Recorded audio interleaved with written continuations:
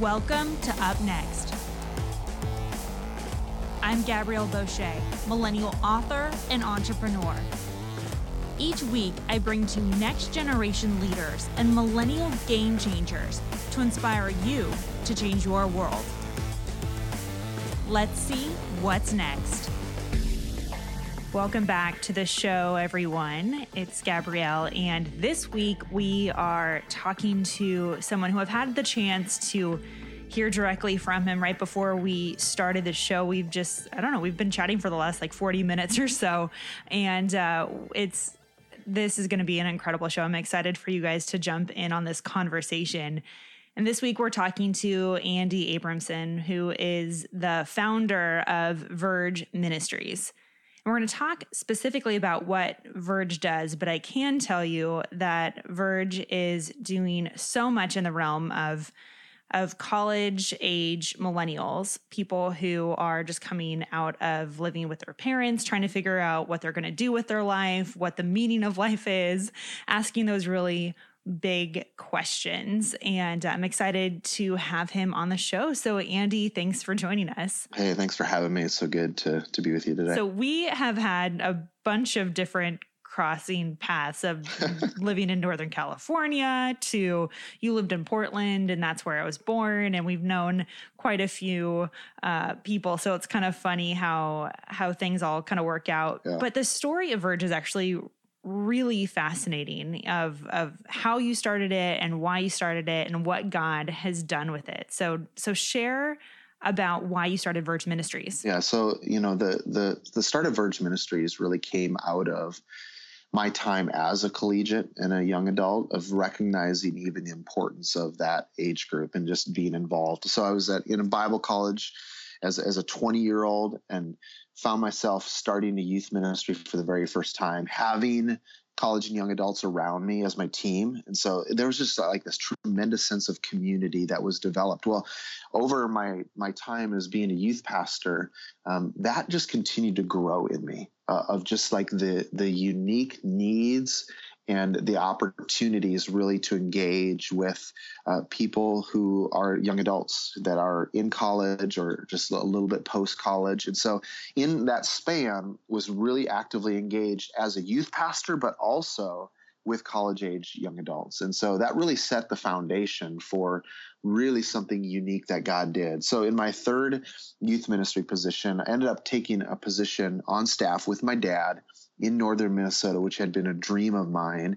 And part of my job description was college age and young adults. And so just really dove into that generation and that age group inside that church. And we made a decision about 9 months into my time there of moving it off campus. And so we're in a small little community in northern Minnesota, only a 2-year junior college. So we're not like the Mecca of collegiates, right? And so come on, northern Minnesota. Of yeah, northern Minnesota. Yeah, I don't know if how much we're cutting edge in terms of society up here.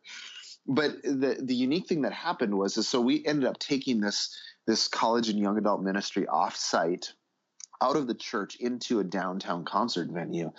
And literally within 9 months, it became a local ministry. And so all of a sudden we had young adults from all over the community that were engaging with our ministry. In fact, at the height of it, we were, probably engaged in a week with 150 to 175 college and young adults who some of them were driving over an hour each direction to be a part of our ministry a couple times during the week. And so they would come over an hour and be involved and drive an hour back. And so we're looking at this space and thinking, man, this is a huge need.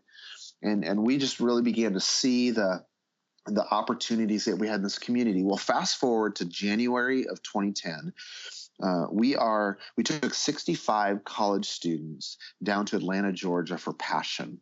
And at Passion, God did something just very special in those 4 days. So I was down there with my wife. It was almost like a missions trip though, where I was with the guys, she was with the gals, and we hardly saw each other at all, and so in that, God was beginning to speak to us individually. And what he was communicating to us was, I want you to do this age group full time. And so I'm having this overwhelming sense in Atlanta of I'm supposed to do this full time. This is my calling. This is what, and she's having these exact same things that are going on, but we're not talking about it. Well, we ended up rolling back into Brainerd a few days later. I'm laying in bed one night about 1:00 in the morning. And I'm like, okay, do I start this conversation now or do I wait? And so I'm like, well, let's just jump into it. I've been driving for 16 hours. I'm a little delirious. And so we sit up in bed and I turn to her and say, I think God is calling us to this age group. Like, this is what we're supposed to do with our lives. And she looks at me and says, he told me the exact same thing. And so that was like this moment of like, okay. So the next day we're sitting down in this breakfast restaurant and we're talking about, okay, what does this mean? Am I going to go into the church leadership, ask them to change my job description? Am I going to move to Minneapolis, which is 2.5 hours away because it's a bigger city that could have opportunities to be a college pastor? Or maybe this is 10 years down the road and we just need to be faithful to move forward in whatever God's timing is. And so we committed to do two things. One is we wanted to pray. We asked people specifically to pray for us, but we just began to pray and say, God, open the doors for us. Make this very clear. The second thing we did is we wanted to find out what was happening in college communities around us. So we had understood our context in Brainerd, but maybe it was a unique situation because we are only a junior college town. And so my wife ended up committing to calling all the Bible-believing churches she could get a hold of in 5 different communities. So it was like 320 some different churches. And so we just began to call and she would ask them, hey, what do you have for college-age young adults? And what we began to hear over and over again was, we don't have anything. There's just nothing happening. Or we have a small little campus ministry that we support the leader, or we have a small Bible study, or the big church down the road might have something, but we don't. And so this began to like break our hearts of saying, wow, even in college communities, people are struggling with this. The second thing we began to hear was pastors would say, or leaders would say, hey, why are you calling? And so we just would say, you know what, we really believe that we're called to this age group and we're trying to figure out what that looks like. And what we began to hear from them was, hey, if you figure out something, would you consider helping our church? Would you consider helping our campus? And so we began to hear this message over and over again. And I think there was a moment, it probably wasn't soon enough, or Jen and I stepped back, my wife, and we're like, I think God's up to something different. I think what we're supposed to do is not just be engaged with college-age young adults in our community, but maybe we can be a resource to some of these other communities that are an hour away or 2 hours away, where we can hop in a car and train their leaders and equip their young adults and help them with strategy and vision.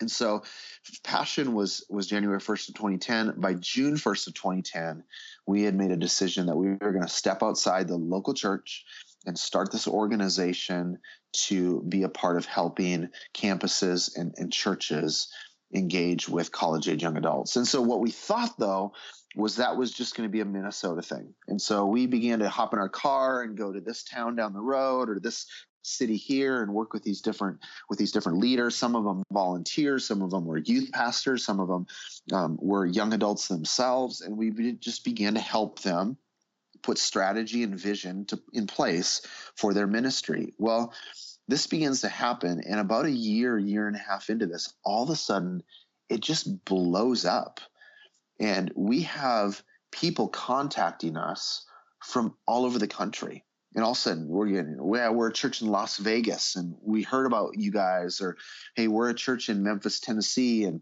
we found you guys on Instagram or Twitter, and would you consider helping our church too? And we're like, whoa, what's going on here? And we realized in that moment, really the realization for us was, this was not a Brainerd, Minnesota issue.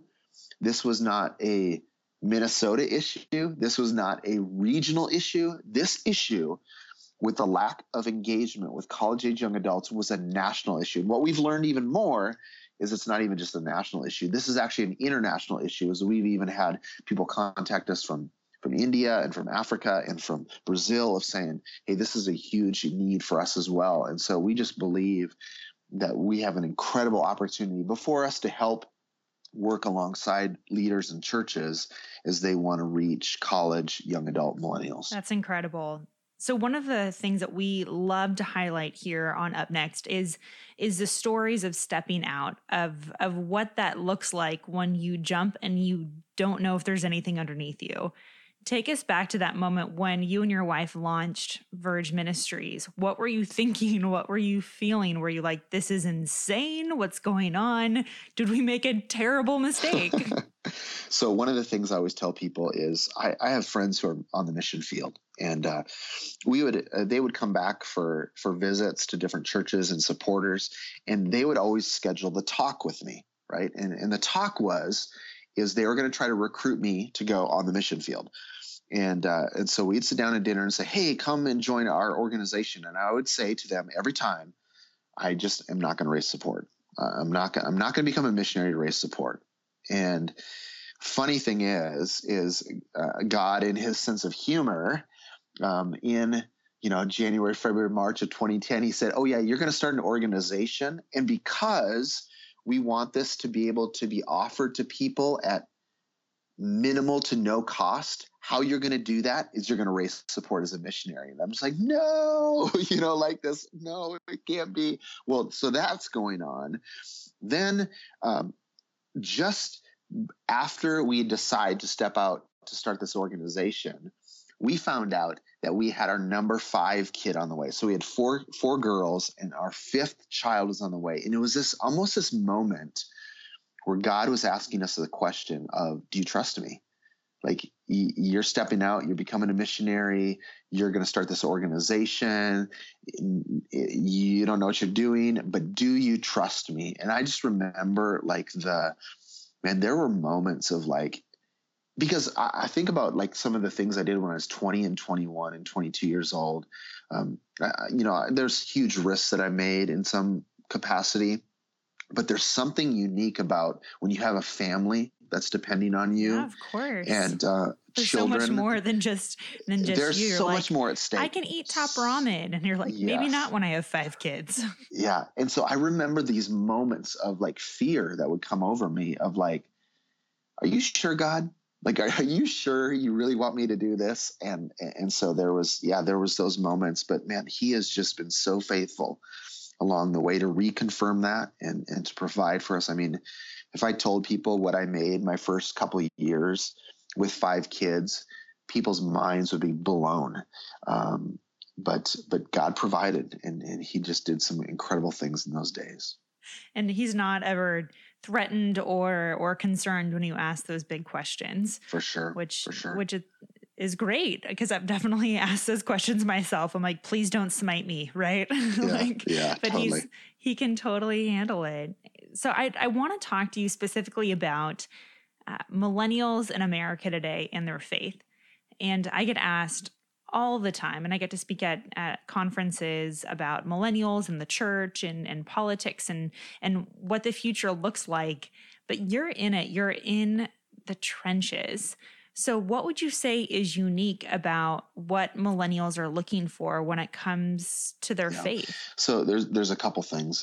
One is, one of the things that we really try to set the foundation for these churches and leaders we're working with is that, man, this is such a crucial moment in their lives. Sometimes what I'll do is I'll be sitting with pastors and leaders, and I'll say, think about when you were 20 and 21 and 22 years old. Think about the decisions that you made that you're either benefiting from right now or you're still reeling from because you made poor decisions. And you look at that and say, those were critical decisions. You think about the formation of faith, of values, of career, all those things are happening in those moments. And so one of the things that we have to set the foundation with is saying this is an important time of life to be engaging. But here's the thing. It's crazy because a lot of people will come to us and say, what's the secret? Give us what type of ministry do we have and what things need to be in place in order for us to do this? And what we tell them is this is not rocket science. This is really ministry 101 in building relationships with millennials and young adults. And some of the things that we talk about is that want relationships. And so to offer them a program or to offer them some stale form of faith outside of community, outside of relationship, is giving them something that is that of what they're not desiring. I mean, they're desiring these relationships and to be engaged. And so we talk about how do you create community engagement and relationships. And the other thing is they have passions and a unique perspective that needs to be heard in the local church. One of the things we encourage church leaders is how do you get millennials to speak into your church, your systems, your structures that will actually help create a level of buy-in to the mission and the vision that God has called you to do, because you're not just servicing them on the side, but you're engaging in relationship with them. And one of the other things that we really talk to churches and leaders about is the difference between task and ownership. Like, how do you create spaces for millennials and young adults to take ownership? Because here's the deal: is when a young adult and millennial is passionate about something, there's nothing better to watch. I mean, there is just nothing that will fire you up more than that young adult being fully engaged in what's happening and taking ownership in ways that is benefiting the life of the body, the life of the local church. One of the things we always talk about is that, a lot of times what you hear from local pastors is, well, college students, millennials, they need to be in the church. They need the church. They need the church. And you hear about this. And I remember back in 2010, one of the big shifts for us was, you know what? Yeah, that's true. But the church needs millennials. Like they provide. And so Paul talks about this in the scripture, that if there's a part of the body that is missing or suffering, the entire body suffers. And so you look at when these churches who don't have millennials, college age, young adults engaged in the life of their church, the whole body is actually suffering because of that. There's something unique that a young adult brings to the life of the body that only a millennial or young adult can bring. They have energy, they have spontaneity, they have creativity, they have passion that gets infused into the rest of the body, into the rest of the church, that when that is missing by them not being engaged, the rest of the body suffers. Everything you're talking about, from community to ownership to involvement, isn't a completely millennial thing. It's a human thing, right? Totally. I mean, I don't know anyone who's like, I want to go to church and know no one and, actually be shunned by more people, right? That's not something that we're looking for. I think what's unique about millennials, my generation, is that we will actually demand it. And if we don't have either access to leadership or ownership over change within any organization, particularly the church, then we're going to walk away. Totally. And we're going to take our friends with us. Yes. So what would you say for a church who is having a hard time attracting millennials to that church? What are the 2 or 3 things that a church can start doing right now to get more millennials involved? Yeah, I think, some of it is we go back to the community piece, right? I really, and I've seen this hundreds of times where we'll have a pastor come to us and say, well, what do we need to do? Do I need to wear skinny jeans, or do we need to turn the sound system up, or do we need to change our style of worship? And what I tell them, more fog machines, more right? fog in the church. What I tell them is, you'll be surprised what a millennial will overlook of preference for relationship, that they will actually say, okay, the worship may not be the style of my preference, right? Or the speaker may not be as engaging as I would want, but the value of the relationship is so important. And here's in that what I also encourage is I think in a lot of ways the church has defaulted to a come to us mentality, right? And so we'll create a structure, we'll create a program, we'll create something in hopes of getting a millennial to come into our 4 walls and engage. And really, we need to shift everything upside down and say, it is not about them coming to us, but we're going to go engage with them. And so I encourage a lot of our leaders of saying, how are you building relationships with millennials outside the church? Like the Starbucks barista, like, do you know her name? Have you asked her, what's going on in her life? The waitress that that you are at a cafe twice a week. Do you know who she is? And so to be about engaging in those relationships, and not to be about just to come to us, but how are we going to be sending and being strategic? And so even in a lot of ways is to identify there are people who are passionate about millennials. They just don't have tracks to run on.